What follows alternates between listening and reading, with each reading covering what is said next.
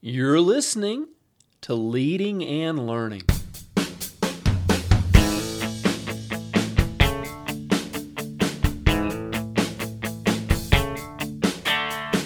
This is the place where we talk about practical leadership, theology, fitness, how to create winning habits, and so much more. My name's David Spell, and I'm a retired police officer, a pastor, a New Testament scholar, and a leadership coach. My goal on Leading and Learning is to help you live your best life. Thanks so much for joining us today.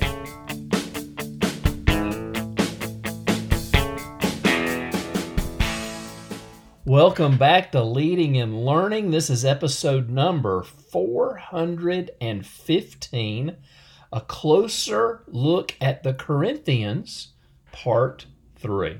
And what we're doing is we're actually going through, we're not going super in depth, but I want to give you some insight and highlight some of the important material in the Corinthian letters. Now, we talked about the fact that, all of Paul's letters are important.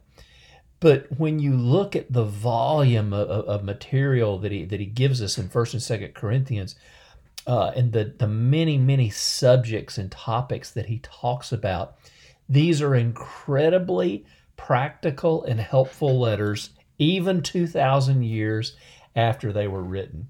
The Church of Jesus Christ is still alive and well, and we can be very thankful to the Apostle Paul for giving us instruction and material and essentially the inspired Word of God through Paul on different matters regarding the church. And we've looked at a bunch of them. We talked about that this letter was, first of all, written, Paul was writing in regards to issues that he had heard about, talking to different people as they had visited him, and he's probably writing from Ephesus and sharing, his insight on some of the problems they were dealing with. He also received a letter from the Corinthian church and answered some of the questions, and that's still where we're at, and what we're dealing with now in essentially chapter 11 through chapter 14, the end of chapter 14. He's dealing with public worship and the proper use of spiritual gifts. Public worship is really the face of the local church. I mean, that's how people think of the church, the church services. Most people, if they're just a casual a church attender, they don't think so much in the terms of what does the church do outside of the walls on Sunday. When in reality, they may be involved in different things in the community. There's small groups, there's different ministries that meet and do things. But public worship is very important because that's when we all come together and celebrate. And I just got home from church a little while ago, and we had an amazing Sunday service, and the Holy Spirit moving and touching lives, and a great word. And it's always great to fellowship and connect with your brothers and sisters. I mean, Sunday mornings are amazing. We love them. But we also have to make sure we're doing things in accordance and in the guidelines of the Scripture. So Paul gives instructions, and I'm just going to give a few of them. He talks about the Lord's Supper. There was issues in Corinth with the Lord's Supper. Now, one of the different things that they had in the early churches, they celebrated the Lord's Supper pretty much every time they met. And this was usually done kind of in conjunction with having a meal together. And of course, many churches still do that today. But at some point during the meal, the pastor or one of the leaders would talk about, the fact that Jesus gave us this Last Supper to remember his death. And, so they'll do it during their meal together. But what was happening was you had the rich people who were showing up ahead of time, and, they're bringing, plenty of food with them. And then you got folks that are coming right from work, maybe poorer people, and they're showing up, and maybe they don't have as much to bring. And, they didn't quite understand in the first century this idea of, bringing a meal, a dish to share it. And so, what was essentially happening is some people were eating plenty. In fact, he says this in chapter 11, verse 29, he says, when you meet together, you're not really interested in the Lord's Supper. For some of you, hurry up and eat your own meal without sharing with others. As a result, some go hungry while others get drunk. Not drinking any grape juice there in Corinth. And he says, don't you have your homes for eating and drinking, or do you really want to disgrace God's church and shame the poor? And so, today we look at that and we go, well, that's silly, because we do. We have this idea of, everybody bring a dish to share. But, things evolve, and they weren't there yet, and people would bring their own food and their own meals, and their idea was, the attitude seemed to be, well, you bring yours, I'll bring mine. But again, you got people coming right from work. You got people who maybe don't have the means. And so he gives these beautiful guidelines. In fact, in chapter 11, verse 23, he actually says, listen, this is what it's about. I pass on to you what I received from the Lord himself. On the night when he was betrayed, the Lord Jesus took some bread, gave thanks to God for it, broke it, gave it, said, this is my body, which is given for you. Do this in remembrance of me. And then he talks about the cup, and he concludes that passage. He says, for every time you eat this bread and drink this cup, you're announcing the Lord's death until he comes again. And so this is a very important passage, because it's telling us the importance of remembering and commemorating the Lord's Supper. Okay, we know that. Most churches do it. Some do it, every Sunday, depending on your tradition. Others do it maybe quarterly or a few times a year. Maybe you do it once a month, however you choose to do it. But he's also emphasizing in this passage the fact that we're to be caring for each other. Not only are we remembering the Lord's death and what Jesus did when we celebrate, but we're also, if we're sharing a meal together, we're bringing food to share with others. We're making sure nobody goes hungry. We're making sure that people aren't getting drunk if you're drinking real wine, and understanding what it really means. If we're just coming together and eating, and look, I love to eat, but during this time when we're also sharing the Lord's Supper, we're commemorating the fact that Jesus is the bread of life, and it's his blood that washes away our sins.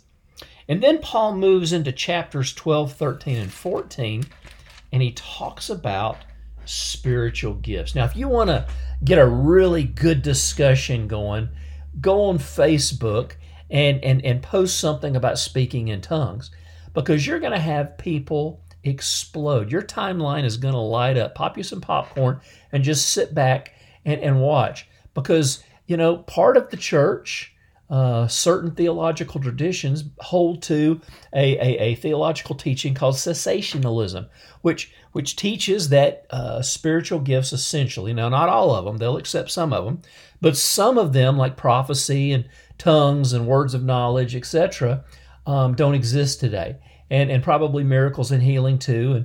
And these are we hardly ever see these anymore, and that's what they teach.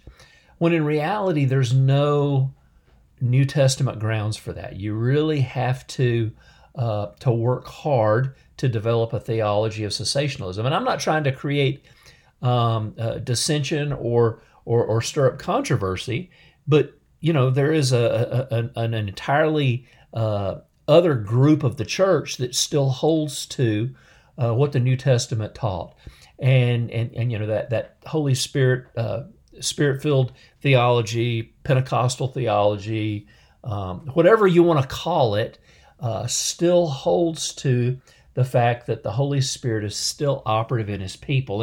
And we believe that not only are the gifts of the Holy Spirit given for church, because that's the context Paul's speaking to here in chapters 12, 13, and 14, and he's talking about the importance of using them in order. Does your church have a moment when spiritual gifts are in operation? I'm not talking about necessarily speaking in tongues. That might be done, but prophecy, or praying for people for healing, or whatever it might be. There's opportunities for people to receive something from God, and that's the beauty of what the spiritual gifts do. They're not given to the individual who has the gift to make them feel good. They're given so that we can help other people. Now, Listen to what Paul says here in 1 Corinthians 12. He says, "Now, dear brothers and sisters, regarding your question about spiritual gifts or the special abilities that the Spirit gives us, I don't want you to misunderstand this." Other translations say, "Now, regarding spiritual gifts, I don't want you to be ignorant," or "I don't want you to be uninformed." I think too many of us as Christians are uninformed and ignorant when it comes to spiritual gifts. Do you know what your gifts are? Are you actively using them? This list that he gives here in 1 Corinthians 12, he says there are many different kinds of spiritual gifts. The same Spirit is the source of them all. He says to one person, the Spirit gives the ability to give wise advice or a word of wisdom. To another is a message of special knowledge. The same Spirit gives faith, great faith, to other people. Someone else, he gives the gift of healing. He gives one person the power to perform miracles and another the ability to prophesy. He gives someone else the ability to discern whether a message is from God or from another spirit. And then another person is given the ability to speak in unknown tongues. And then there's the gift to interpret. And so in this context of the local church, you see, on any given Sunday or in a small group or whatever, you might have one person ministering and operating in a particular gift. But each of these gifts we have access to. We have access to each one of these because there are some days I might need the gift of healing to help somebody who's sick. And if I'm by myself, I may not have somebody else. It's just me. And so that's up to me to pray for that person. And that's why, and look, these gifts are to be taken outside the walls of the church. How powerful is it when we can take spiritual gifts outside the walls of the church and use them to help draw people to Christ? I've done other podcasts on spiritual gifts. I'm sure I'll do some in the future. I'm not going to spend a whole lot of time going through each one. But what I do want to do is I want to do what Paul does, is I want to go over to chapter 14, and I want to just talk briefly about tongues and prophecy. Tongues is, you want controversy? Again, just start talking about tongues and you're going to have controversy. People are going to be coming out of the woodwork to argue for or against speaking in tongues. And whatever, it's between you and God. But here's what Paul said. This is scripture. Paul says, "Let love be your highest goal, but you should also desire the special abilities, the gifts that the Spirit gives, especially the ability to prophesy. If you have the ability or the gift to speak in tongues, you'll only be talking to God since people won't understand you. You'll be speaking by the power of the Spirit, but it will be mysterious." But listen, one who prophesies strengthens others, encourages them, and comforts them. A person who speaks in tongues is strengthened personally. Man, that's powerful. But one who speaks a word of prophecy strengthens the entire church. He says, "I wish," this is Paul talking, "I wish you could all speak in tongues, but even more, I wish that you could all prophesy. For a prophecy is greater than speaking in tongues unless someone interprets it." Now, again, we're talking about the context of the church. In the context of the church, I don't need to give a message in tongues unless there's somebody there to interpret it, because the people aren't going to understand it. But a prophecy, listen to what he says about prophecy. It strengthens others, it builds them up, it encourages them, and it comforts them. If you think you've got a word of prophecy and it doesn't strengthen, encourage, or comfort people, it's probably not from God. New Testament prophecy builds up, it encourages, and it comforts people. The Old Testament message of judgment, that was another thing, but we see New Testament prophecy coming out of a spirit of encouragement. But he also says, "I wish you could all speak in tongues." And then even towards the end of the chapter, he says, this is amazing. He says, "Be sure that," he says, "My dear brothers," this is the end of chapter 14, "My dear brothers and sisters, be eager to prophesy and don't forbid speaking in tongues. But be sure that everything is done properly and in order." So that's what we need to understand. In these chapters, Paul's just making sure everything's done right. He's not forbidding spiritual gifts. In fact, he's encouraging spiritual gifts. And this is back to my question. Are you operating in the spiritual gifts that God has for you. The resource highlight, I'm going to give you a couple here. First of all, resource highlight is my book, Reflections on the Resurrection. This will lead us into the next section that we're going to talk about. But I also want to go ahead and highlight this other resource highlight, and this is The Beginner's Guide to Spiritual Gifts by Sam Storms. Fantastic introductory book to spiritual gifts. Pastor Sam, or Dr. Sam, was a cessationalist. He actually taught in seminary. He was a pastor who preached against spiritual gifts until the Holy Spirit changed his mind. And you know, God's like that. Sometimes he loves us, and he'll let, like Pastor Sam did. For years and years and years, he preached against spiritual gifts. And then the Holy Spirit showed him the truth of God's Word and how wrong he had been. And now he teaches others and equips others on how to use their spiritual gifts. So resource highlights for today, Reflections on the Resurrection. Definitely check this out. And this, like I said, we're about to talk about the resurrection a little bit. And then Sam Storm's book on spiritual gifts. So if this is something that interests you, and if it doesn't, it should, because we all should be seeking to operate in our gifts so that we can touch other people. The Holy Spirit gives us gifts to help draw people to Him. They're evangelism tools. They're pastoral tools. Develop the spiritual gifts, the ability to pray for people, the ability to prophesy. Praying in tongues is one of the most powerful things you can do, as Paul said, to build yourself up. Words of wisdom, words of knowledge, discerning of spirits, healing, miracles. All these gifts are so powerful and so important. All right, well, let's change gear before we wrap up this episode, and we will talk about the importance and the power of the resurrection of Christ. You know, when we talk about the resurrection of Jesus, we're talking about the most important historical event in history. Now, don't get me wrong, it had spiritual significance well beyond the historicity of it. But if it wasn't historical, if it didn't actually happen, well, then we're in a world of hurt. Paul says if there is no resurrection from the dead, in fact, Paul says this in 1 Corinthians 15, if Christ has not been raised, all our preaching is useless and your faith is useless.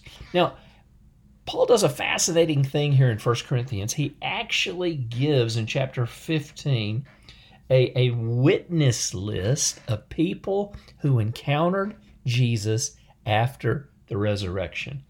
He says, in this chapter 15, verse 3, says, I passed on to you what was most important and what had been passed on to me. Christ died for our sins, just as the Scripture said. He was buried. He was raised from the dead on the third day, as the Scripture said. He was seen by Peter and then by the 12.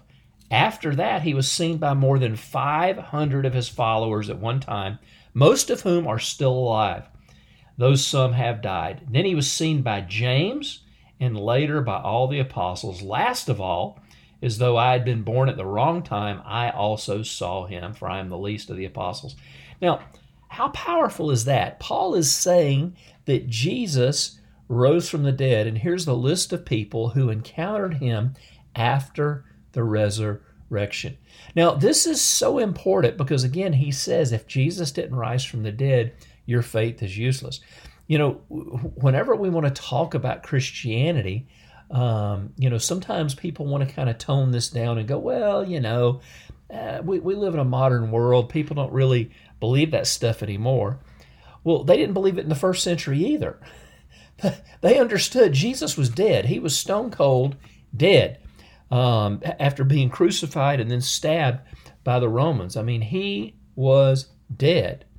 And yet, Paul, Peter, James, the 12, so many others, 500 of them, saw him after the resurrection. They encountered him. They ate with him. They hung out with him until he was taken back into heaven. Now, why is this important?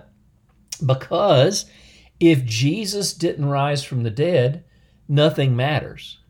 If Jesus did rise from the dead, everything matters. You know, Christians are all the time are accused of being narrow-minded. We're accused of being obnoxious and totalitarianism in the sense of, we believe that there's only one way to God, and we're exclusionary. And, it's sad if they want to feel that way, but I'm just thankful that there is a way to God. And the fact that Jesus is alive, he did rise from the dead, and Muhammad didn't. All the Hindu gods are dead. Really, you just going down the line. Muhammad's dead. Buddha's dead. Confucius is dead. All the Indian gods are dead. The Hindu gods. Look, they're all dead. Jesus rose from the dead to show that he truly was the way, the truth, and the life, and no man comes to the Father by him. So this chapter gives the historicity of the resurrection, but it also goes much further than that. It also gives us the pattern, this idea, this understanding of what it's going to be like for us. Jesus is called the first fruit from the dead. And listen to what it says. It says, in the same way, this is 1 Corinthians 15, it was the same way with the resurrection of the dead. Our earthly bodies are planted in the ground when we die, but they will be raised to live forever. Our bodies are buried in brokenness. They will be raised in glory. They are buried in weakness, but they will be raised in strength. They are buried as natural human bodies, but they will be raised as spiritual ones. This idea of sometimes we think as Christians, these are just words we use at a funeral to make people feel good. What's the point of believing if it's not true? If there's not more to this life, if there's not a hope of eternity, living not as a disembodied spirit, but the same kind of person, the same kind of body that Jesus had after the resurrection, that is the hope of the gospel. Paul says, for our earthly bodies, our dying bodies, must be transformed into bodies that will never die. Our mortal bodies must be transformed into immortal bodies. Death is swallowed up in victory. He says, death, where's your victory? Where's your death? Where's your sting? For sin is the sting that results in death. The law gives sin its power.